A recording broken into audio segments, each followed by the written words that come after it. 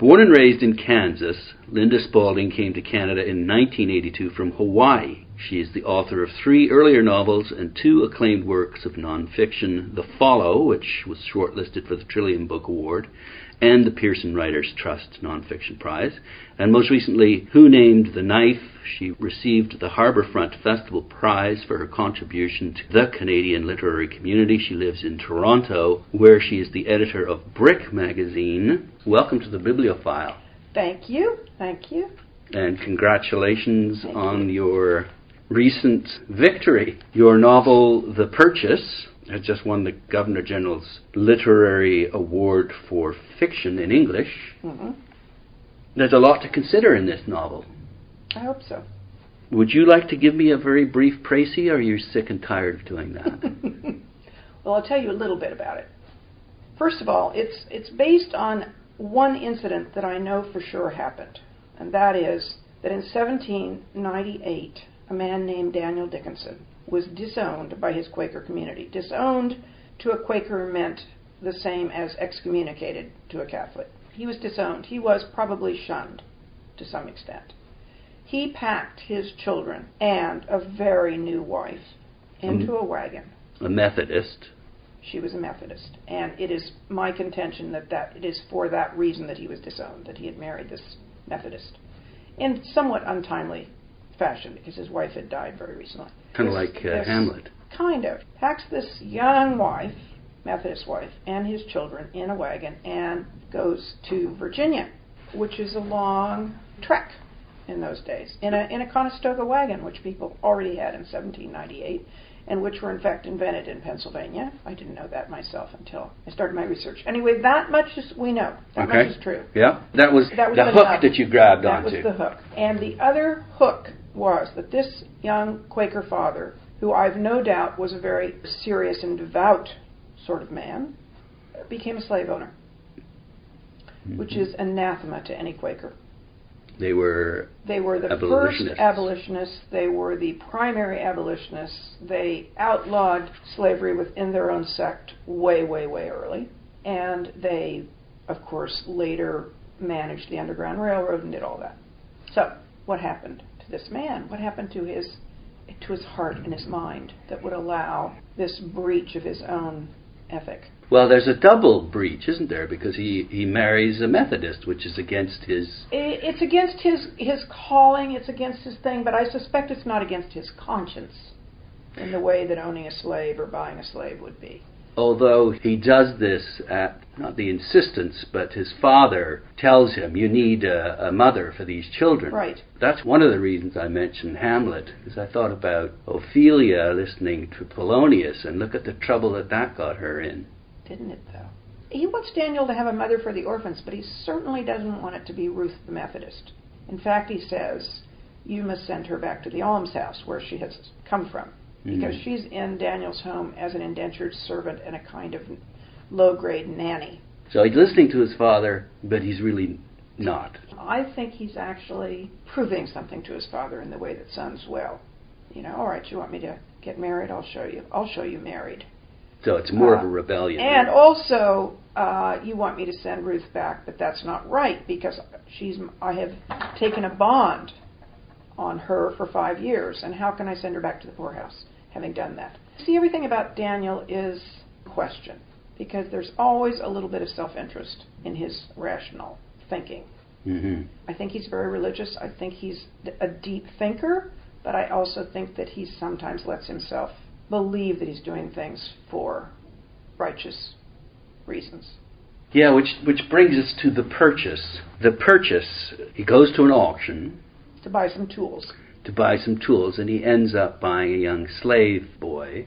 And he's angry with himself for doing so, and blames God for putting his hand up in the air. Mm-hmm. So he's saying, I couldn't have done that. I had no volition. I certainly never meant to buy that boy. I couldn't possibly, and yet I couldn't pull my hand down. Therefore, it must have been God's will. So he abdicates his own responsibility. He does. On the other hand, it's a very destructive thing to his own well-being that he's done. Yes and no. He's got a young boy who could turn out to, and does, turn out to be an asset. Sort of, yeah. Well, he raises pigs. True. Might not be the asset that the horse would have been. Yes, which incidentally he has to trade the horse. Yeah. To get the boar. And of course he ends up with no tools. Yeah. Which were pretty important. And he's ashamed of himself. There's a fairy tale somewhere in there. He's supposed to get something and he comes back with something that's... Was it Jack and the Beanstalk? Maybe it was. He just had a few beans. He had to take... Good thought. So he's got this boy and he's lost his best horse. He owes $200 to boot. Which is a huge amount of money back then. Huge amount of money. And he's been bested. I mean, he's been made a fool of. Yeah. Because that boy is not worth $400. As you say, he's ashamed. He's a laughing stock. Mm-hmm. So and we're on the horse. Let's stick with the horse. Okay. Because the horse takes us to the Aeneid and the Trojan horse. There's a lot about horses in here, and there's a lot about the Aeneid. Yes. Why? Well, first of all, I wanted Daniel to be a man not just of the book, that is the Bible, but of something more classical. I wanted him to have that to himself that didn't belong to anyone else, so that he had his own private way of thinking and dreaming and fantasizing and imagining. And it wasn't all biblical, because there's a pretty heavy strain of... Yeah, I mean, just look at a lot of the names that you use for yeah. characters. Ruth, for example. Now, I want you to know that this Daniel is based on my great-great-great-grandfather, and that every name in the family is for real. So what you've done is you've taken your own family history, yeah. You've woven it in with one of the great classic works of all time, with the Bible and with Quakerism, and you grew up. Well, they were Quakers, these guys. Right, but you also happen to have grown up within that religion. I spent some time in my teenage years in that religion, but it wasn't my birthright. It turns out that both sides of my father's family, I didn't even know this when I was writing the book, I've since found out both sides of his family were Quaker. There was never a mention of it. I think my father probably thought it was rather silly, best to be forgotten, the way we might, some of the things our ancestors believed. It's almost an embarrassment? Well, perhaps. Maybe not an embarrassment, but just not to be considered very seriously. There's a lot worse religions to be associated with. I think there's hardly a better one, in fact. I'm very indebted to the Quakers for all kinds of reasons. But it wasn't something that was ever told to me. I found it out, I think, from my brother when I was a teenager. It was astonishing. Oh, my goodness. Okay, so the Trojan horses, I'm digging... Well, I want to hear about your thought about the Trojan horse. Well, I'm going to say I'm trying to... so what happens, there's this sense that the horse is a gift. There are different people saying you should be aware of it, a good thing, and it turns out to be not a very good thing. A very bad thing. Mm-hmm. So... I should have had the horse bring some great disease into the auctioneer's house. That would have been good. Yeah, but he gets rid of the horse. So the horse doesn't really bring him any bad luck. He's not defeated by the horse, is he? I think he's heartbroken. Did he love that horse? He loved his horse. He probably loved his horse more than anything. Okay. So is that as deep as it goes?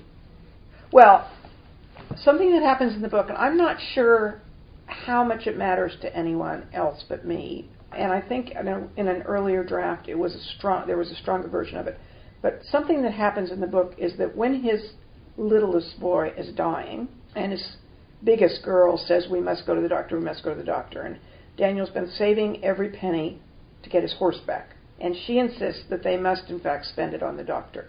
They must get little Joseph to the doctor and forget about the horse and get your money out of the piggy bank and get in the wagon and let's go. And on the way to the doctor, he swerves off the road and goes to get the horse. And while he's in that moment, he hears his horse, he goes into the pasture, he puts his hand on the horse. The child succumbs. The child would have succumbed anyway, surely. But he made the decision beforehand. But he did make the decision. And I don't know how important that seems to a reader. I'm not sure I underlined it. But it's very important to Mary, his daughter, who... It's a betrayal. Yeah, blames him for getting his priorities wrong. Yeah. Well, and as you say, it's sort of self-interest. The horses, he may love the horse for the horse, but he also loves the horse for what it can do. Exactly. And as a friend of mine who read that early draft said, this is a very smart man. He knows that the horse matters more to the family than the kid. Really. Well, pragmatic, He's not pragmatic. about smart. He's a farmer. Heartless might be another way of putting it. But in fact, he's not heartless. It's so... Anyway, that little moment, I don't know how much it reverberates. Okay. But it interests me. How godly is that? How godly. Well, I had some issues with my editor about it, and a couple of other readers who said, no one will ever like Daniel if you have him do that. And so I had to play it down. I had to say, well, he was on the way to the doctor. He just made a little swerve. In fact, in the earlier thing, he simply decided he wasn't going to go to the doctor. He was going to get the horse. He gets out of the wagon, I think still in this version, and kneels down and says, give me my direction to the Lord, right? Yeah, and I suppose does he blame that on the Lord as well? Or could he? He can say everything is fate. I think he does. He's very bitter. I think after Joseph dies that he pretty much loses his faith. Okay. It's never quite stated that way, but he definitely cools off. What about the mayor of Casterbridge? Mm-hmm. You know my secret longing to be Thomas Hardy, do you? We picked up on a theme. Now, was it Michael Henchard in the mayor of Casterbridge? He sold his wife and daughter at an auction. Mm-hmm. He didn't acquire anything. Mm-hmm. Is that in there at all? I don't know, who knows what goes on in the little brain in the middle of the night, what past reflections. Yeah. I always think of the one that Thomas Hardy where the older boy hung himself and all the younger children on the back of the door. Remember that? Which one was that? Is that Jude the Obscure? Yeah. Oh my God. Yeah, no wonder he got out of novels, but he was chased out of novels, wasn't he? And he got the poetry. Horses, trees.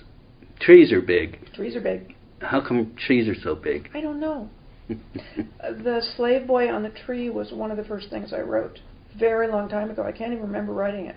That's a powerful piece of writing. I did feel I wanted a more benign tree, so I decided to plant the apple tree as a kind of... Tree of life. Kind of opposite image. But we've also got a family tree in there as well. We've got a family tree, and we've got a couple of sycamores that the children play in. And finally, the moon. That moon shows up every 2 or 3 chapters, if not more often. I like the moon. Because it's... Pretty. It's pretty. Actually, I should tell you that there's some very, very, not in a demeaning way, pretty writing in this. It's lovely. It's like, I felt like I wanted to put on Beethoven's Pastoral Symphony. Really, I did. Oh, good. I could have a CD that would come with... with the book, the second edition. With little headphones. Yeah, okay. So, but no, really, seriously, there's just a delightful pastoral feel to the book. Yeah, because you don't want it to be too awful. Well, I think Hardy sort of tries. It's kind of a melancholy, but it's beautiful. Yeah, I know. My editor in New York said, "Doesn't anyone have any fun in this story?" I tried to write in a few sort of whimsical scenes. There's one where he puts a log in the fireplace and they get sap off of it and the kids all eat it as candy. I thought that was very sweet. That was happy.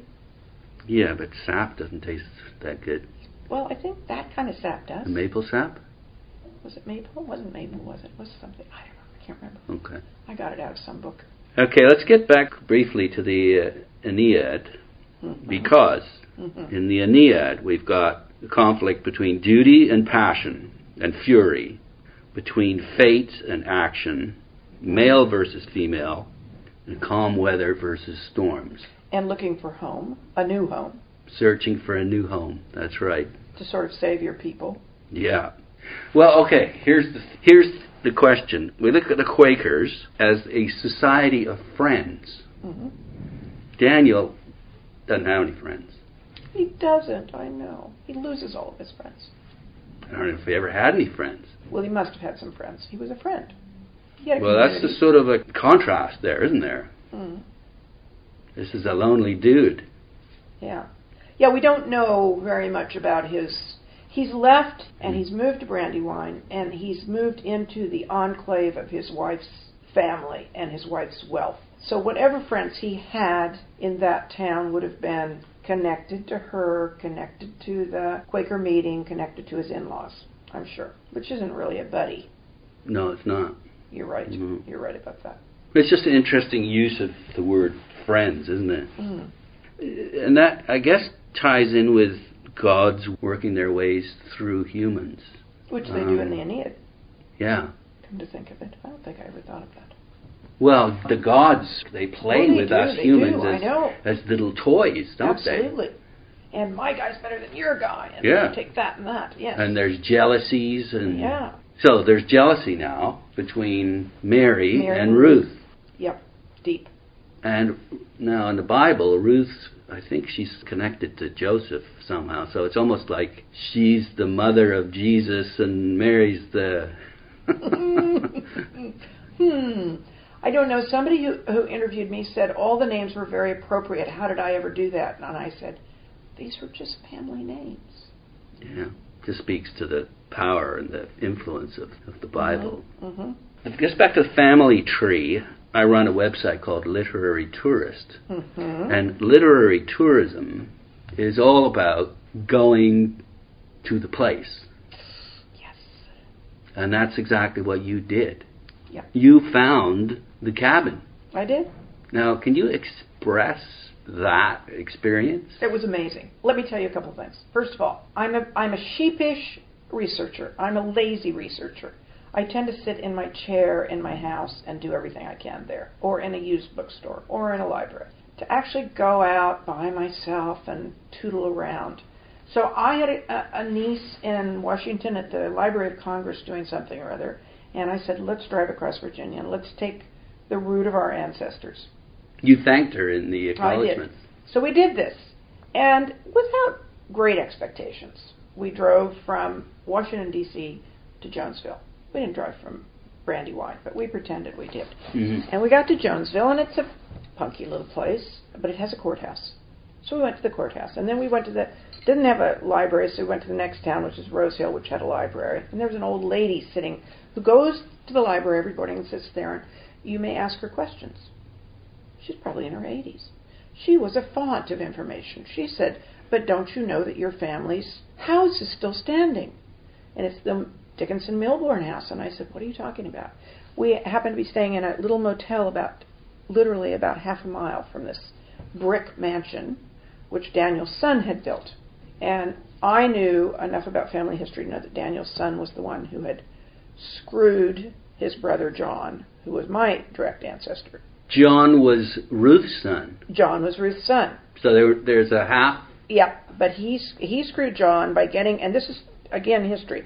He got John to co-sign a note because he was always in debt, and he went bankrupt. And and they lost everything, and that's when they left for Kansas, which was another generation. So fine, I knew where that. You were born. So here suddenly is, lo and behold, this big brick house with 4 chimneys, and nobody's in it. And we wandered around, and we sat on the rocking chairs in the porch, and we pretended like we were, the rich owners of this house and so forth. And then we went down the road, and there was a little tiny house, and we knocked, and we said, who owns that? And she said, oh, my sister.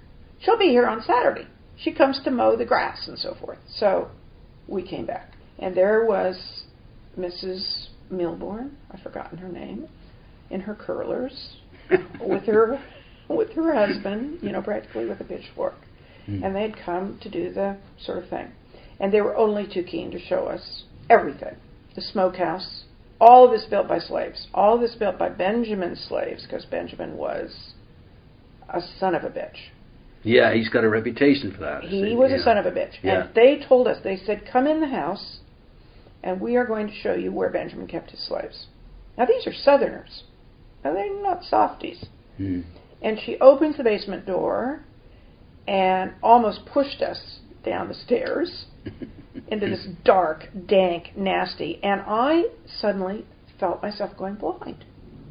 And I couldn't figure out what was wrong. It turned out later, I learned, a few days later, that I had suddenly got floaters in my eyes. You know what a floater is? Well, it's something that happens to your retina where you see all these lines. It's like you've got cobwebs in your eyes. And I thought, Benjamin has hexed me. He doesn't want me to see where he kept his slaves. He's embarrassed or ashamed. He's ashamed. She said down there is where he kept them. No light, no windows, and they died like flies. because you're supposed to have your slaves out in the field in their quarters, with some sunlight and some corn patches and stuff. Anyway, that was so shocking and upsetting. And, we all like to think we come from good people. Yeah. I like to think that. Well, you do, because he's only half your blood. Yeah, well, anyway, smokehouse and so forth. And then off we walk and we wander, and there is this mass of logs and stones. What is this? Oh, this is Daniel's cabin. This sounds almost too good to be true. I know! I have photographs I could show you.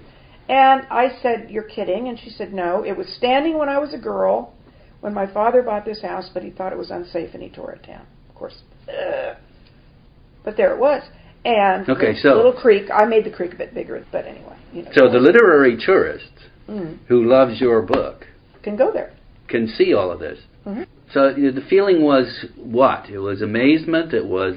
Well, I'm sort of I'm a bit of a vampire about stuff like that. Like, I love graveyards. I love, You're a necro-tourist. I'm a necro-tourist. And there were 3 graves, which belonged to one of Daniel's son's granddaughters. No, maybe the whole family. I can't remember. Anyway, but, Quakers didn't mark their graves. So there were only the 3 that would have been post-Quaker. And there was another house in a different part of town that belonged to somebody else. I mean, But the funny thing was, there is absolutely no visible clue of a Dickinson now in that whole area. It was a pretty big family. I mean, he had a lot more children. Did they change their name? Did they change their name, or they just? I think they all left. I think they left pre-Civil War, except for one of John's sons. His first son, by his first wife, stayed and fought for the South. Maybe they were all they weren't welcome there because everyone hated them. Well, Who knows? Partly it was because Benjamin ran up debts. So that was certainly why John left. And it's funny when a family just is gone. Isn't it? Well, it's funny because I was speaking on another literary tourist project to one of your colleagues, Michael Redhill, about his novel Consolation, and how big parts of Toronto just disappeared. I know. The only thing you can recognize from, say, 100 or 150 years ago is Osgoode Hall in that area, for example. Really? Yeah. Oh, I love that book. The image of that boat underwater. Oh, my God. So, it just tells you how ephemeral, thinking of that poem, about the sand. Anyway, one of your characters' name is Fox, and George Fox was the founder of the Quakers. Yeah. Well, the reason that his name is Fox is not because of that, but because my first thought was I want to keep as close to what I know to be true as possible, because I thought it'd be fun. The actual neighbor's name was Cox. And then I thought, I can't do that because he's such a bad guy. And he probably has some great-great-granddaughter who doesn't want to hear that he did these things, which he didn't do. I mean, I made all that up.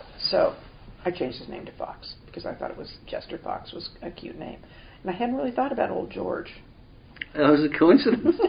It's the reader giving you insight. It is. Or not it's insight. happening all it's not the time. Insight. It's no, just, it's association. Yes, exactly. And it happens all the time with these Yeah. interviews. I'm just kind of blown away by it. Because it makes me wonder about my subconscious, of course. Or my unconscious, more like it.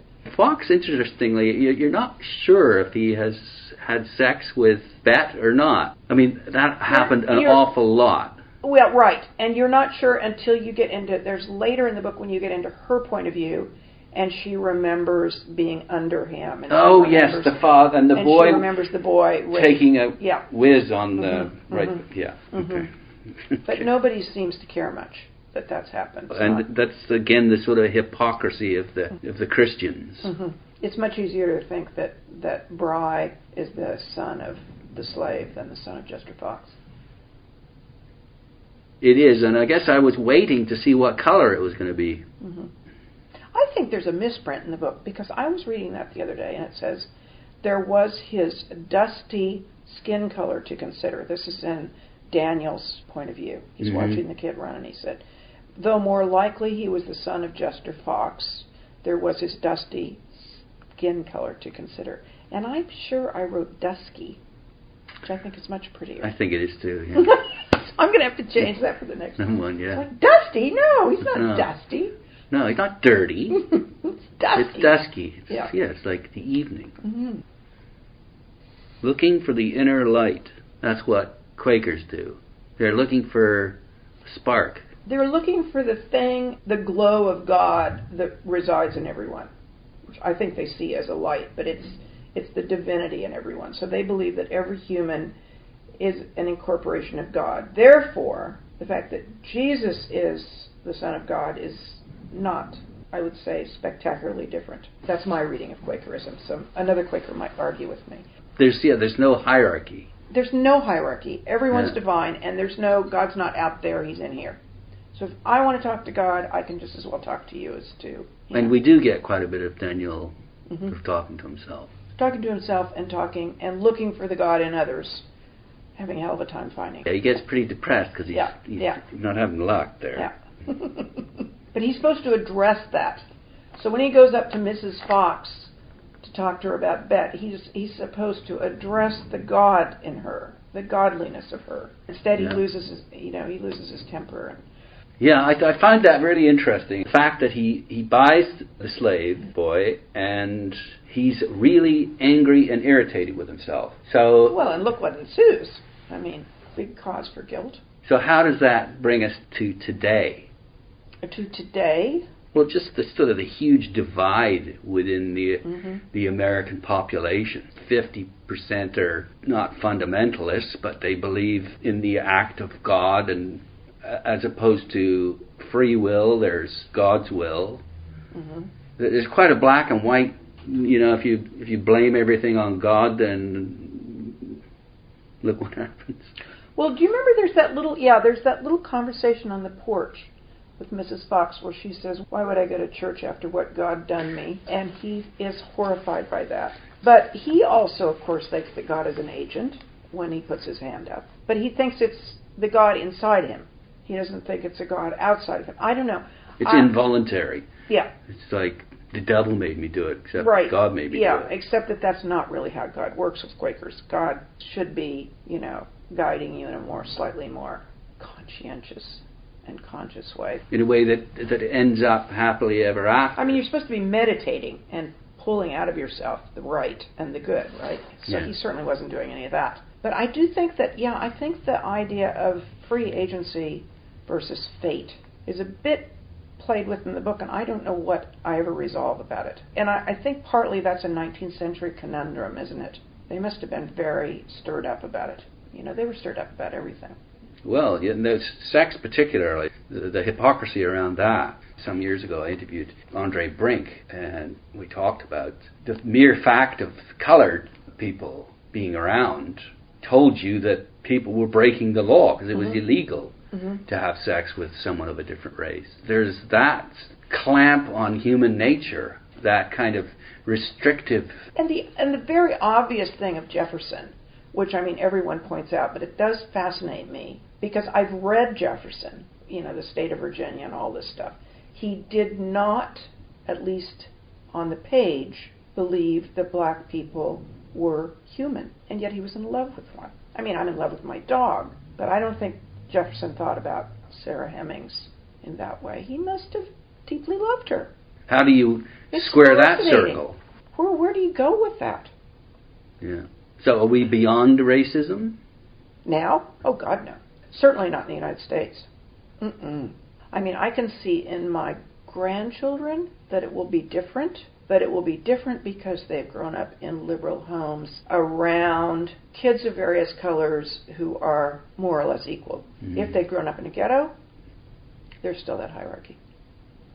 Despite science showing that we all come from Africa anyway. Yeah. Well, and if you grow up you're middle class and all the people of color are poor, that's racism. You can't help it. They have a different, we're not the same. Your culture's not the same. All that stuff, So it's going to take it. We're still racist. Oh, yeah. And if we're not, why in Toronto are we so unmixed? I live in a big cosmopolitan city, and you rarely see much of a mix at a dinner party. I was on a bus for the first time in 20 years or so in Brampton, and I was the only white person on the bus. So that tells me, first of all, that the face of Canada is changing, and the mere fact that it is a commendation of our ideals. Absolutely. Just that mere fact. But it is still kind of shocking because we don't integrate as well as perhaps we could. Yeah, do you think if you hung around the bus station they'd ask you over for dinner? Probably not. No. They might, though. They might. Might. It's White such a man's funny experience. divide. It's such an unnecessary, stupid divide. But it's so visible, that's the thing. Your sequel to this, then, will be about Benjamin. And if it paints him as a racist bastard, then you might be doing something good for race relations. You think? Because? Because he's a miserable Because shit. I'm owning him, yeah. Making him look like one. I'll see what I can do about that. Okay. Well, thank you so much for your time. Thank you. It's been a great Yeah. pleasure. I've been speaking to... Nobody's ever brought the Anita to it. Well, there we are. I'm Boy, just I'm sucking impressed. up here. Yeah. I'm impressed. So you have just written The Purchase. What are you working on right now? And it's published by McClellan Stewart. How about in the States? It's going to be published by Pantheon, and I believe it will appear in August. And how about Britain? They sold Britain, I have not sold it to. I'm hoping to. Yes. Well, they should look at it. And what are you doing right now? Not much. Running around, chasing my tail. But thinking. Yeah, I have a few things in mind. Great. Well, thanks again for your time. Thank you.